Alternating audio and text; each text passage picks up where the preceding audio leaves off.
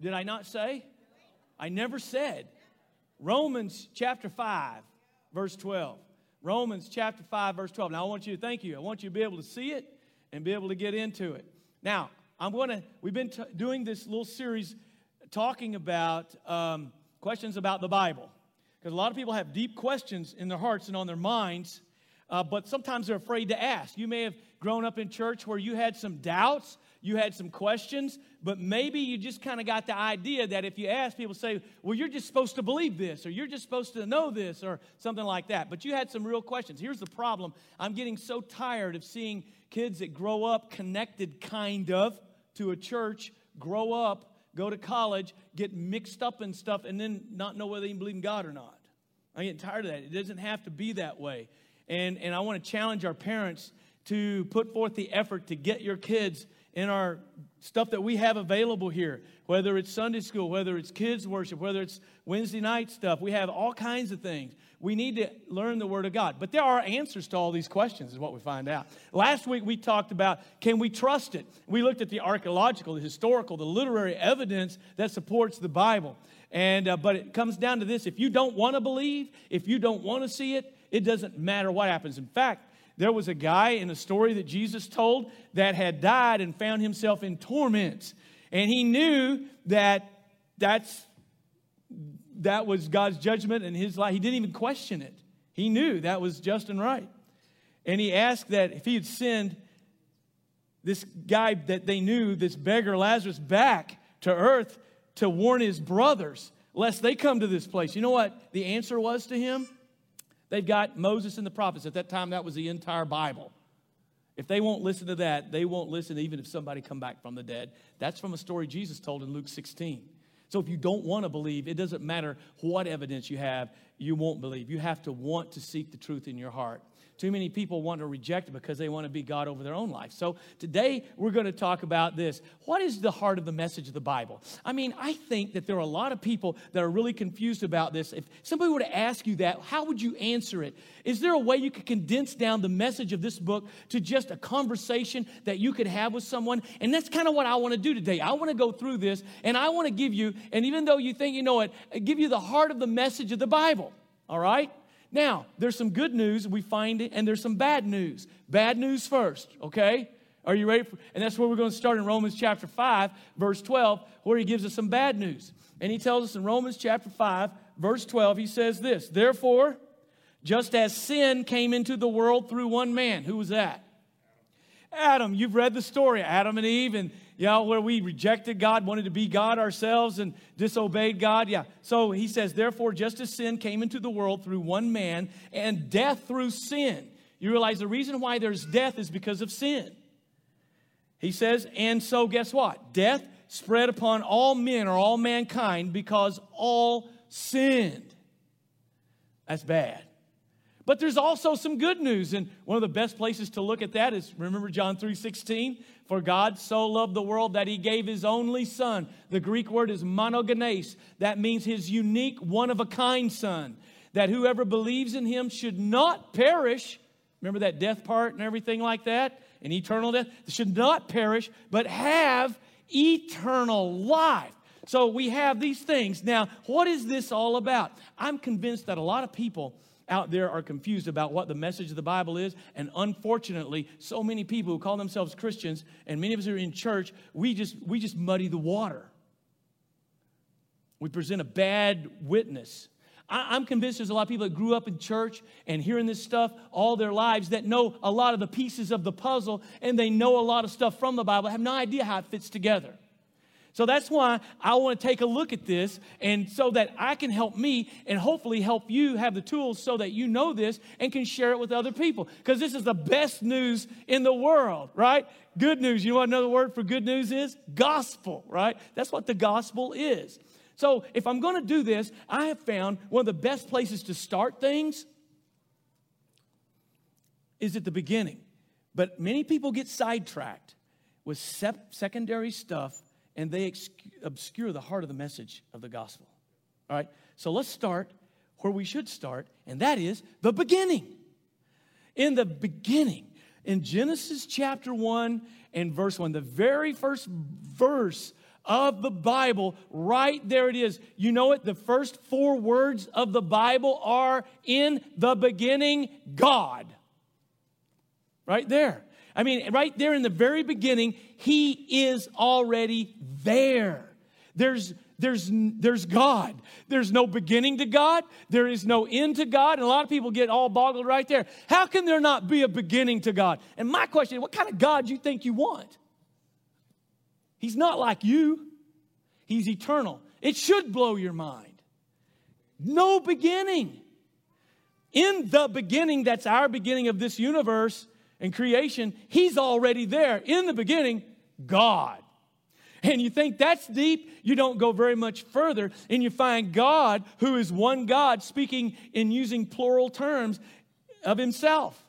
And so we find that God is also one essence, one God, one divine essence, but there are 3 divine distinctions. God is a community of 3 persons, Father, Son, Holy Spirit. God is one essence, 3 persons. And this is not something the Bible tries to explain to us logically. It's just there. It just is all the way through. You see it.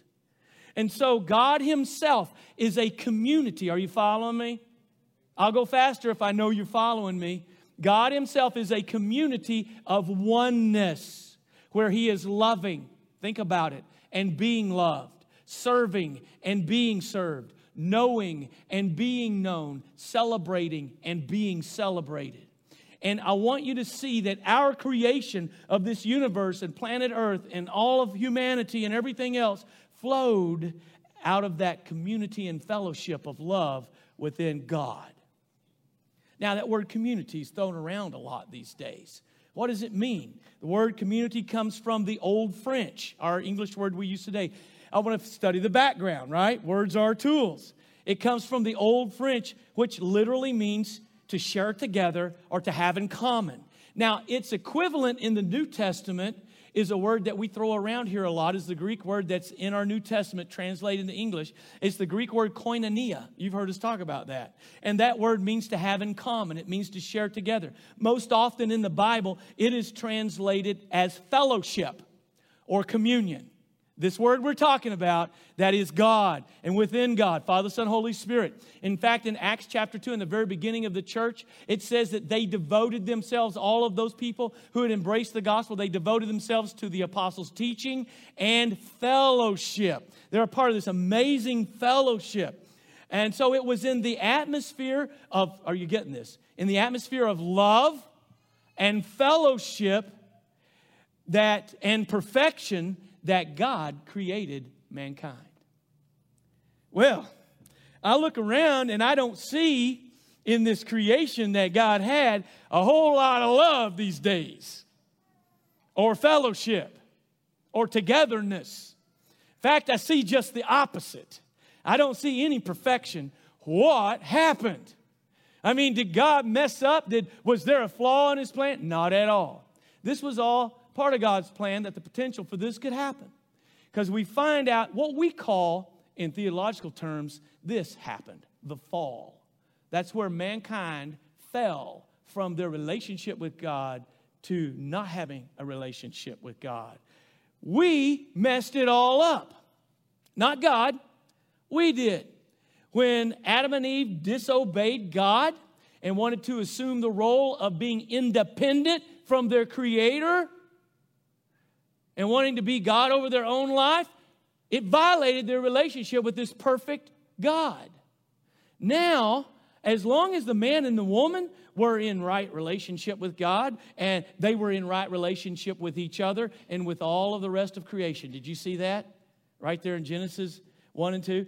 Yeah, they were in right fellowship with everything. But as soon as they violated their relationship with God, it shattered everything else. Now, here's what I want you to see. There wasn't a flaw in God's plan. There are 2 truths that run parallel through the Bible. They seem to contradict, but they do not. They actually run parallel all the way through, and they are both true. One is of God's sovereignty, that yes, God is in control of everything. He rules and reigns over all. He knows all.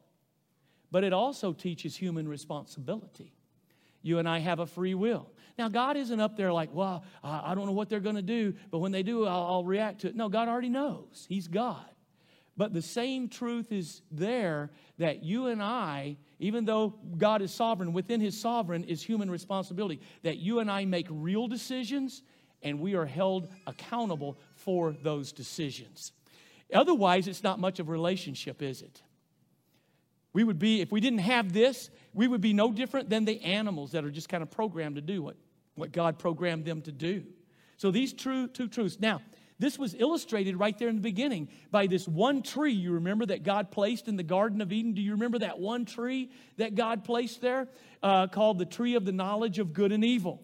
Now, this was a tree that they were not to touch. Now, it showed God's ownership, because when you own something and you make something and you create it and it's all yours, you pretty much can say what goes, can't you? Can't you? You can pretty much make the rules. So it shows God's ownership. Keep your hands off this. But it also showed our responsibility, that you have now decisions to make to respond or reject God. Okay? Now, think of the possibilities. There were probably thousands, maybe hundreds of thousands, maybe millions of trees that they could have eaten from. There's only one that God said, keep your hands off. I said so. And He's God, right? So it's a symbol of both of these things that we see right there in the beginning. And we find out as we go just a tiny bit further that humans were made different from all the rest of creation. Did you notice that? God did something totally different. He breathed into man, He breathed into humans the breath of life. And we were created how? In the image of God, different than anything else. And God's image isn't so much referring to a physical image, it's referring to our soul, mind, will, and emotion, ability to make these decisions. And so we were, as it's been said, we were God-marked. There's a God-shaped hole inside of us that we were created with. We were created, listen, we were designed to have a relationship with our Creator. That's how God designed it. So there's a God-shaped hole in our souls. People don't recognize it. People don't want to realize it. And they try to fill that void in their life with all kinds of other things, with all kinds of entertainments, with all kinds of money, with all kinds of activities, with all kinds of relationships. We keep trying, but we're never satisfied. We're never satisfied. If we think we're satisfied, it doesn't last very long. There's an emptiness that's deep inside. People try to fill it with all these other things. Never works. By the way, as we go a little further in Genesis, we find this weird story about how all humanity were kind of like together and they're kind of sticking together after the beginning and after, and we find that they decide to build this big tower, this ziggurat, this temple, and they want to reach up into heaven, and they want to be independent of God, and they want to exert themselves. It's called the Tower of Babel. Remember that? Okay, that's in Genesis chapter 11. This incident was all about this. It was an attempt to fill that void, and it was an attempt to build community apart from God. And God stepped in to keep them from making matters worse. And the lesson taught is that their attempt to do this apart from and in defiance of God would only lead to more confusion and more separation and more dysfunction. So the Bible says that God scattered them and God confused their language. Did you get that? Not only did God confuse their language where groups of them couldn't understand each other, but it says God scattered them. Now, I've never been able to understand, and it doesn't tell us whether because they couldn't understand, this group went this way and that group went that way. But it says God scattered them. Did He supernaturally just move them to different points? It could be. But here's what I know. This was the beginning of a lot of differences among humanity. Because Noah and his sons and their wives had all of the genetic code for all of humanity.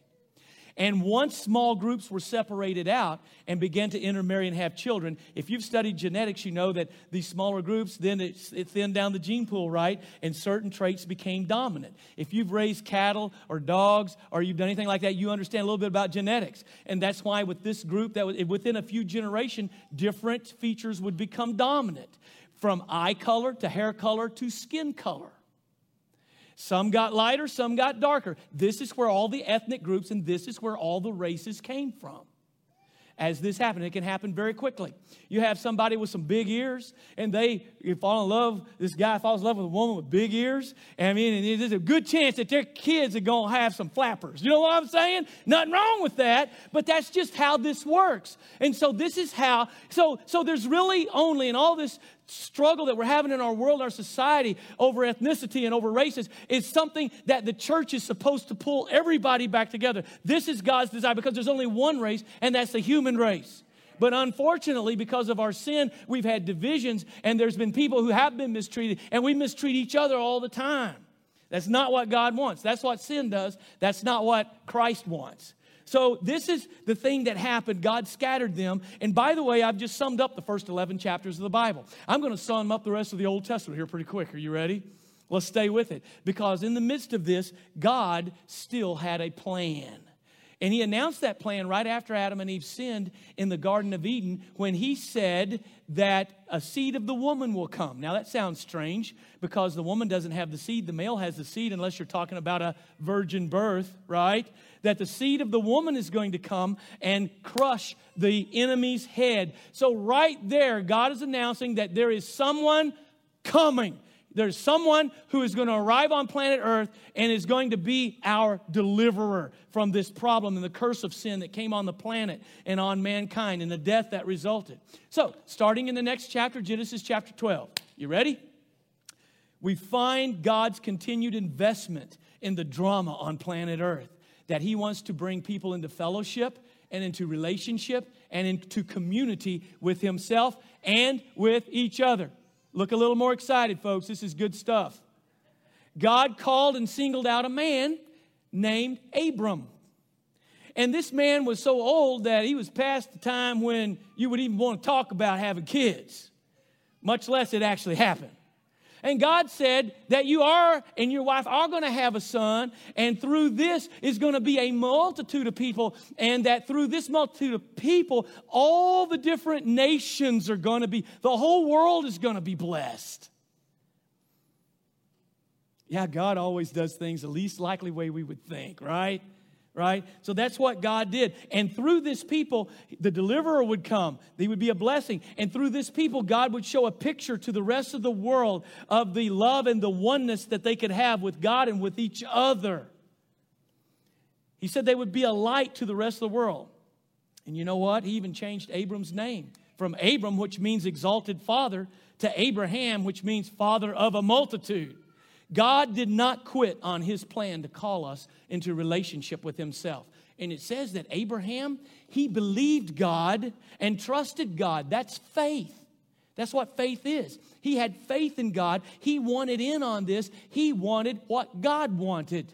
And he responded to God totally. Now, the story of the unfolding of this is the rest of the Old Testament. As God separated out his people through Abraham's son Isaac and then his son Jacob, and Jacob's name got changed to Israel, and then all of his descendants, and they became known as Israel because of that. And God separated them out. And here's the plan. God gave them his detailed law and statutes, and they were to be a light to the other nations. But you know what? Israel didn't do that very well. And they continued to repeat that cycle of rebellion and division against God. They made that decision to do their own thing instead of God's thing time and time again. And it broke God's heart because they rejected the relationship for which they were created. And you know what? As you go through the Old Testament, the prophets, God reflected in these truths in many ways. And in Ezekiel, and by that time, they are, because of their rebellion, in captivity in Babylon, because they continued to fight and war with other nations, and they fought among themselves and divided among themselves. They end up in captivity. It's part of the judgment of God, the result of their sin. And in that time, Ezekiel wrote, and he tells what I call an emotional word picture. It's a story that illustrated that he's speaking from God, as he wrote it in Ezekiel chapter 16, about to help us understand. Parables do the same thing. Give us a story to help us understand a spiritual truth. And in that story, he likens them to a baby. God is likening them to like a baby that he found. that had been cast out to die and was struggling in its own blood. He had rescued her, adorned her, raised her, and gave her the finest of everything, only for her to turn on him. That's what God said it felt like. And Israel was also likened unto, he used this illustration, of a wife that would turn from her husband's love to a life worse. Now, this is really the way the Bible describes it, to a life worse than that of a prostitute, in that she actually paid her lovers instead of receiving payment from them. He said, that's what you're like. And if you go on, he even used real life examples like the prophet Hosea, and his life even illustrated that. It's amazing. He demonstrated through various prophets, even though there was rebellion, God's response was to love and to keep on loving. And even though the people despised the covenant that he made with Abraham, and even though they despised the covenant that he made through Moses and the laws and the statutes, and they continued their rebellion, God continued to love. There needs to be a solution, and that solution is in one that we know as the deliverer. There was one that was promised all the way in Genesis 1 that was repeated to Abraham, and it was part of the covenant and the promise all the way through. When God gave the law, so much of the ceremony were like pictures of something God was going to do, about the Passover lamb and about all the different things. All of this was a picture of something, but they didn't get it. They were focused on themselves. So God's response was to intervene again. And this was the ultimate part of God's plan. And it brought human history to a defining moment. And of course, you know, I'm talking about Jesus. Because finally this deliverer came. This Messiah, this Christ came. And it wasn't just a prophet. He wasn't just a miracle worker. He wasn't just a teacher. He was fully human, but he was also God himself. God himself came in fully human form to be our deliverer. The Savior, the Messiah, now offers us that relationship with God and relationship potential with one another for which we were created. His life, as he lived as a human on earth, showed us how to live.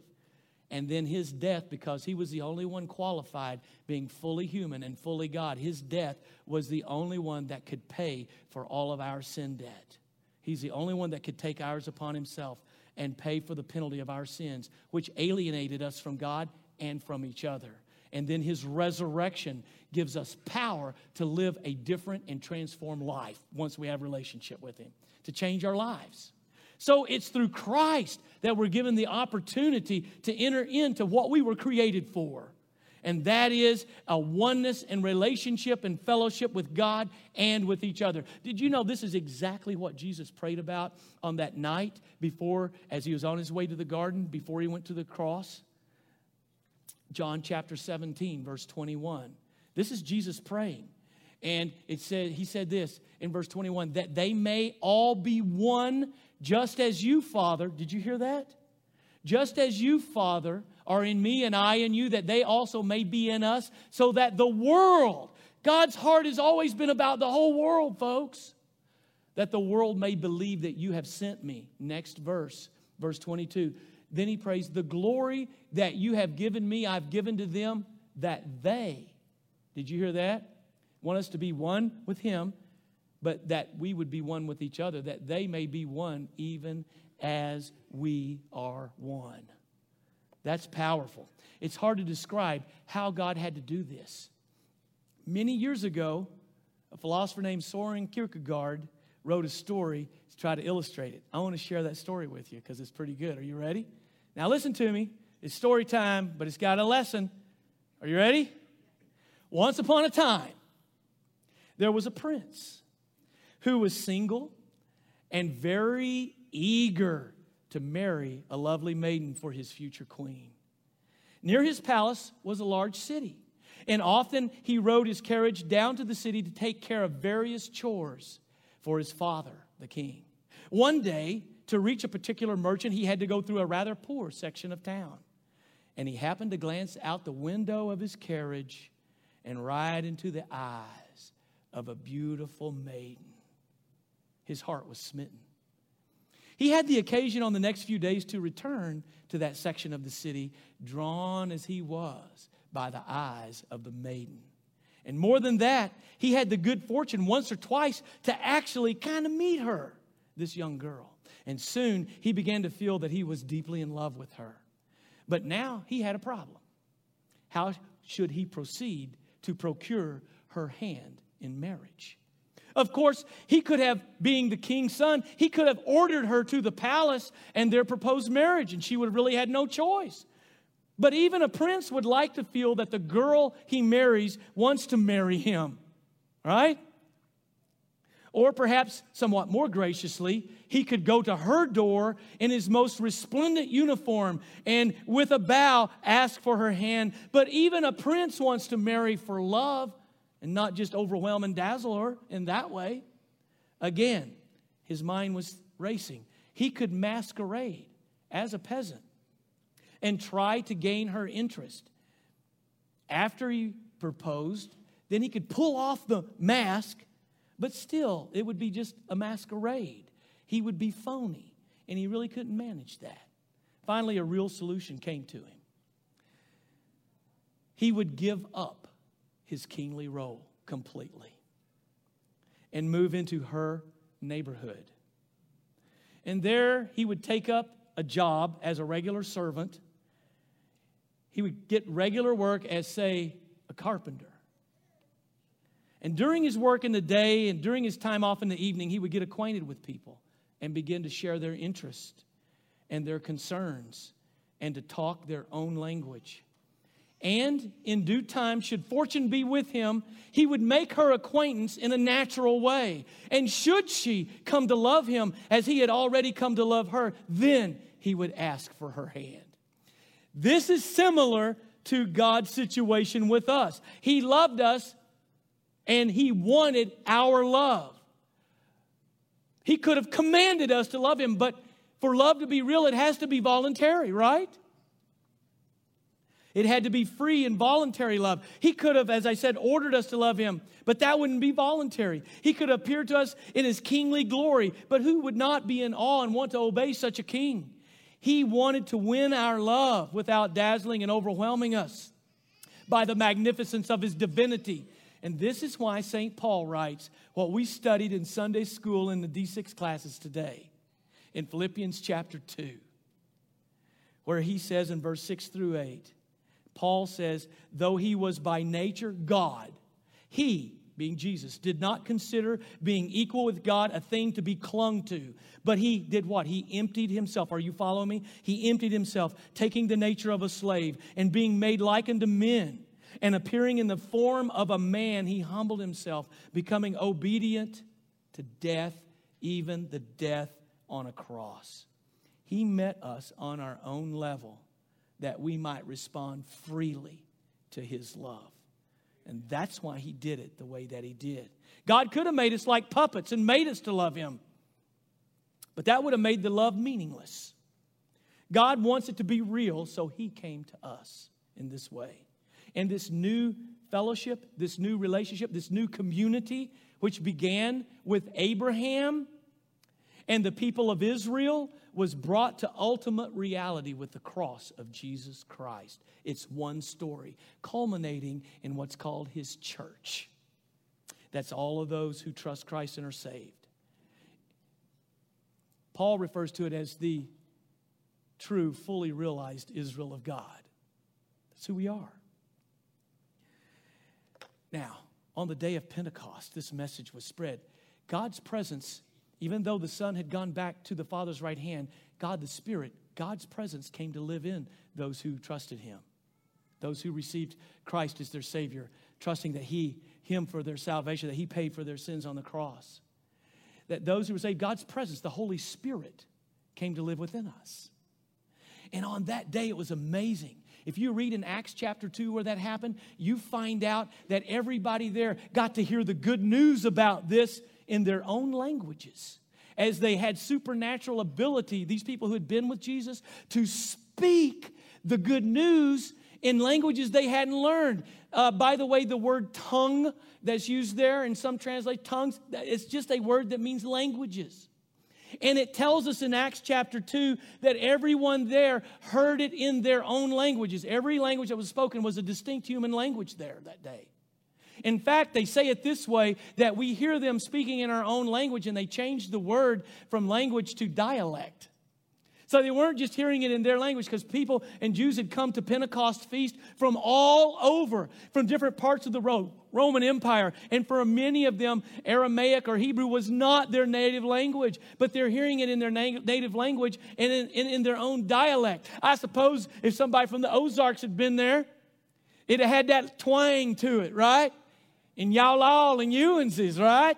It was that's what it's describing. They all heard it. So God was publicly and in an obvious way undoing what had happened at Babel. Did you see that? He's undoing what we did at Babel and bringing people back together. Community with God and the potential for one another. And that's why he says now that there is not Greek nor Jew or Gentile or any other thing. It doesn't matter social class, skin color, how big your ears are, anything. That we can be one in Christ and together. See, folks, this is the message of the church. This, I want to tell you, is what our world is hungry for. This is what they need, because otherwise we still just have chaos. This is what God has called us to. And the church, the word in the Bible never refers to a building. It always the word literally means in the Greek called out. God's called out people that he has called to themselves. They have answered God's call to salvation through Christ. They've entered together into relationship and communion with God. And so the church, we are to reflect God's oneness, being in relationship with him and the way that we're in relationship with one another. Just like Jesus prayed that I read, right? When the church is being the church, it is the relational heart of God on display. We show it when we come together, caring for one another, using the spiritual gifts that he gives us that are not only extensions of God, but of each other. Because none of us have all the gifts. And I not only need God, I need what God wants to do in my life through you and others in the body of Christ. Otherwise, I'm incomplete. And if you're at home saying, I don't need to gather and connect with the local church, I'm just fine by myself, according to the Bible, no, you're not. You are incomplete. You don't have all the gifts because you're in fellowship with God and God's family. That's God's plan. That's what it always was. That's what the church is all about. There's nothing like this, folks, when we do it right. This plan was always the heart of God's message. And the amazing message of God's transforming love has been given now to the church to proclaim and display. It offers truth to the confused. We're to offer bridges to the seekers, comfort to the troubled. We're to bring healing to the afflicted. It mends the broken in the context of our togetherness and fellowship. It offers resources to those who have none and those who are in need. And it begins, as we do this right, it opens doors to those who feel like they've been forgotten or have been forgotten. The downtrodden and the disillusioned. It breaks the chains of addictions. It frees the oppressed and offers belonging to those who have been marginalized. Whatever the capacity for human suffering, the church has a greater capacity through God for healing and wholeness. The heart of the message of the Bible, you're going to find Christ saying, I have come to offer forgiveness of sin, a relationship with God, and to build my church. Now the final chapter. See, what I've told you is not the final chapter. At the end of time and the resurrection of those who have received Christ's reconciliation, God's people on earth on that day will be transformed into eternity as one family, one body. And heaven, are you listening? The ultimate community and fellowship that reflects all that our hearts long for. Sometimes we can't even put our finger on what that longing is we have when we're on the beach and see a beautiful sunset or in the mountains. It's just there's something there. It's longing for this thing that God has for us. We're united with Christ and with each other, and the Bible says we will reign with him forever. And finally, folks, our lives will be there like they were meant to be lived. We will be all that we were meant to be. You're not going to just be some soul out there. You will be you. And you will be the you that God always meant for you to be. There'll be no more darkness, no more fallenness, no more pain, no more tears, no more emptiness, no more sorrow, no more death. We will be in full fellowship and union with the living God. And we will be in... Would you stand?